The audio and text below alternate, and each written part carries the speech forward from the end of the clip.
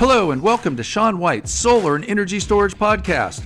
This week we're going to talk about AC and DC coupling of PV and energy storage systems.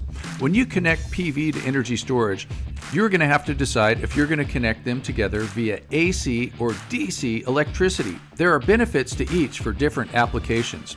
We will talk about the nuances of AC and DC coupling and give you the benefits and drawbacks of each in this podcast. To find out more and to expand your knowledge, go to solarsean.com. We're going to talk about DC coupling and AC coupling. AC and DC coupling are different ways of coupling different types of systems together. Oftentimes, we're talking about coupling together solar, photovoltaic, and energy storage.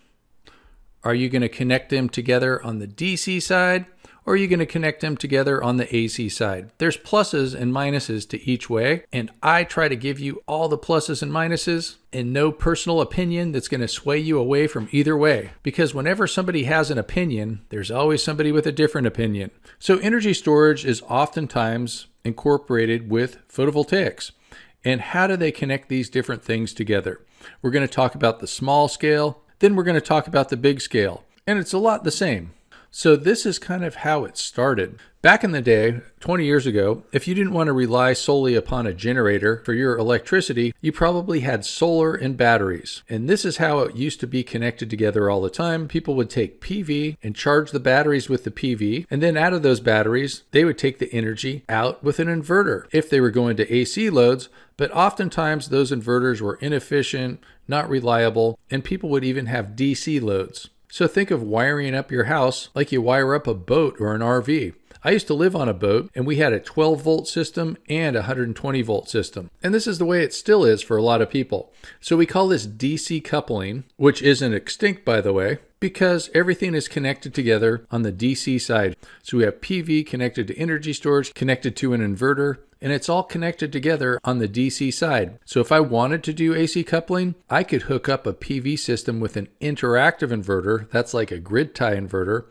And that would be considered AC coupling. And speaking of AC coupling, it looks a little bit more complicated. And here what we're doing is we have an inverter hooked up to batteries, and this is called a multimodal inverter. And what multimodal inverter means, it can do different things, such as it can operate in standalone mode, that means without a utility, or it can operate in grid mode where it feeds a utility. This multimodal inverter with this backed up loads, that's a sub panel right there. This multimodal inverter can make a little microgrid, and that little microgrid can sort of trick an interactive inverter, that means a grid tie inverter, into thinking there's a grid there. And this PV system connected to the interactive inverter can actually charge the batteries. It's kind of funny that multimodal inverter is making the voltage and the grid and the frequency from batteries, but then we could be sending the current back from the interactive inverter to charge the batteries once all loads are satisfied. It's a lot more high tech to do it this way typically, and it helps if things are coordinated.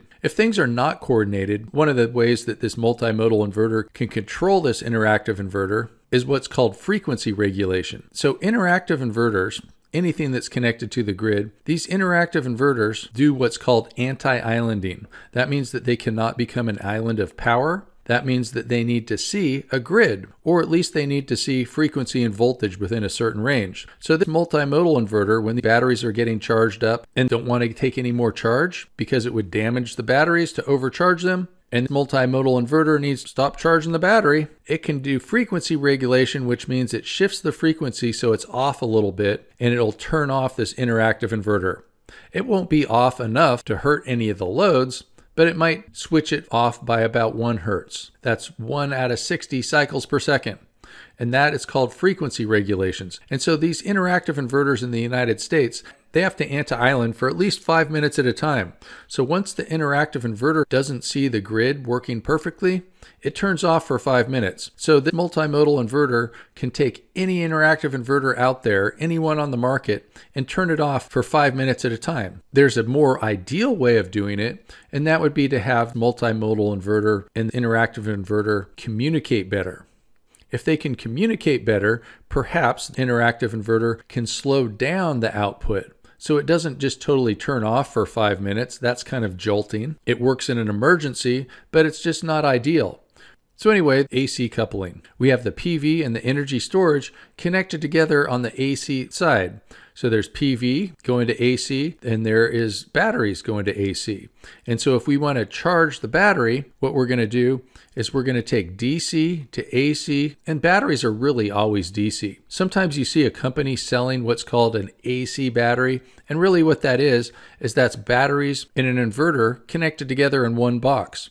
That's what you see Tesla doing with their Powerwall. And that's also what you see Enphase, that's the microinverter company, doing with their energy storage system. They have AC batteries. And once again, batteries are always DC, but if you hook an inverter up to a battery, then you get an energy storage system that puts out AC. There's different benefits for both AC and DC coupling. So as you can see, one of the arguments that people that are selling DC coupled solutions use against the AC coupled people is they say you're going from DC to AC, back to DC, back to AC, and there's a lot of conversion going on there. And one of the arguments for AC coupling is that it's very easy to convert an existing system. Plus, you're using equipment that is mass produced for making AC power. So it's going to be cheaper, more reliable, and the inverters are often more efficient when you mass produce things like that. So once again, we have energy storage, we have an inverter charger, sometimes it's in the same box, we have the utility, then we have the backed up loads, that's things that work when the grid goes down, and we're connecting our PV system to the backed up load subpanel. So for instance, I have a whole bunch of microinverters over my roof right now, and there's no energy storage on this house. If I wanted to get energy storage, I'm not going to go take all the inverters off the roof and throw them in the garbage so I could do some DC coupled solution.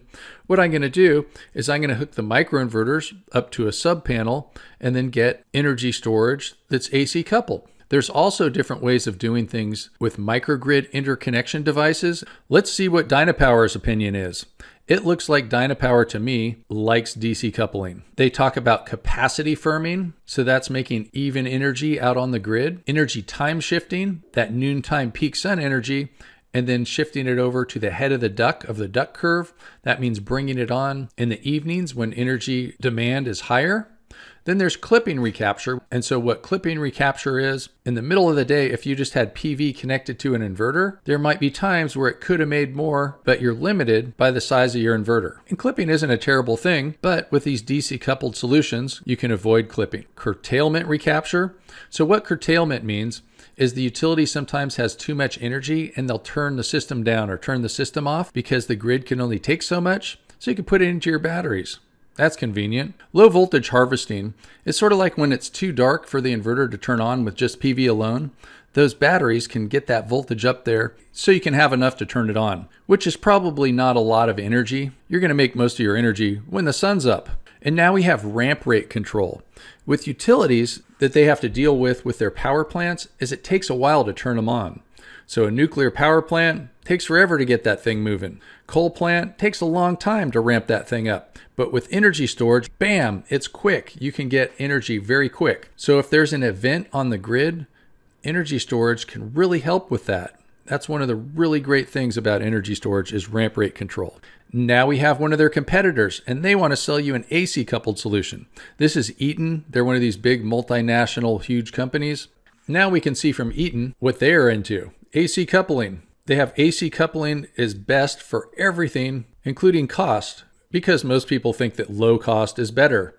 And high efficiency, high reliability, high bankability, high design flexibility. And so I will let you decide. Another thing that was kind of interesting is I was at Energy Storage International listening to a speaker, and they were talking about high voltage and low voltage AC coupling. They were talking about which side of the transformer you would hook up your AC coupled battery. Would you hook it up over at the output of the PV inverter before the PV inverter gets transformed? Or would you hook it up after the transformer when you're over in medium voltage, that's thousands of volts? It's up to you.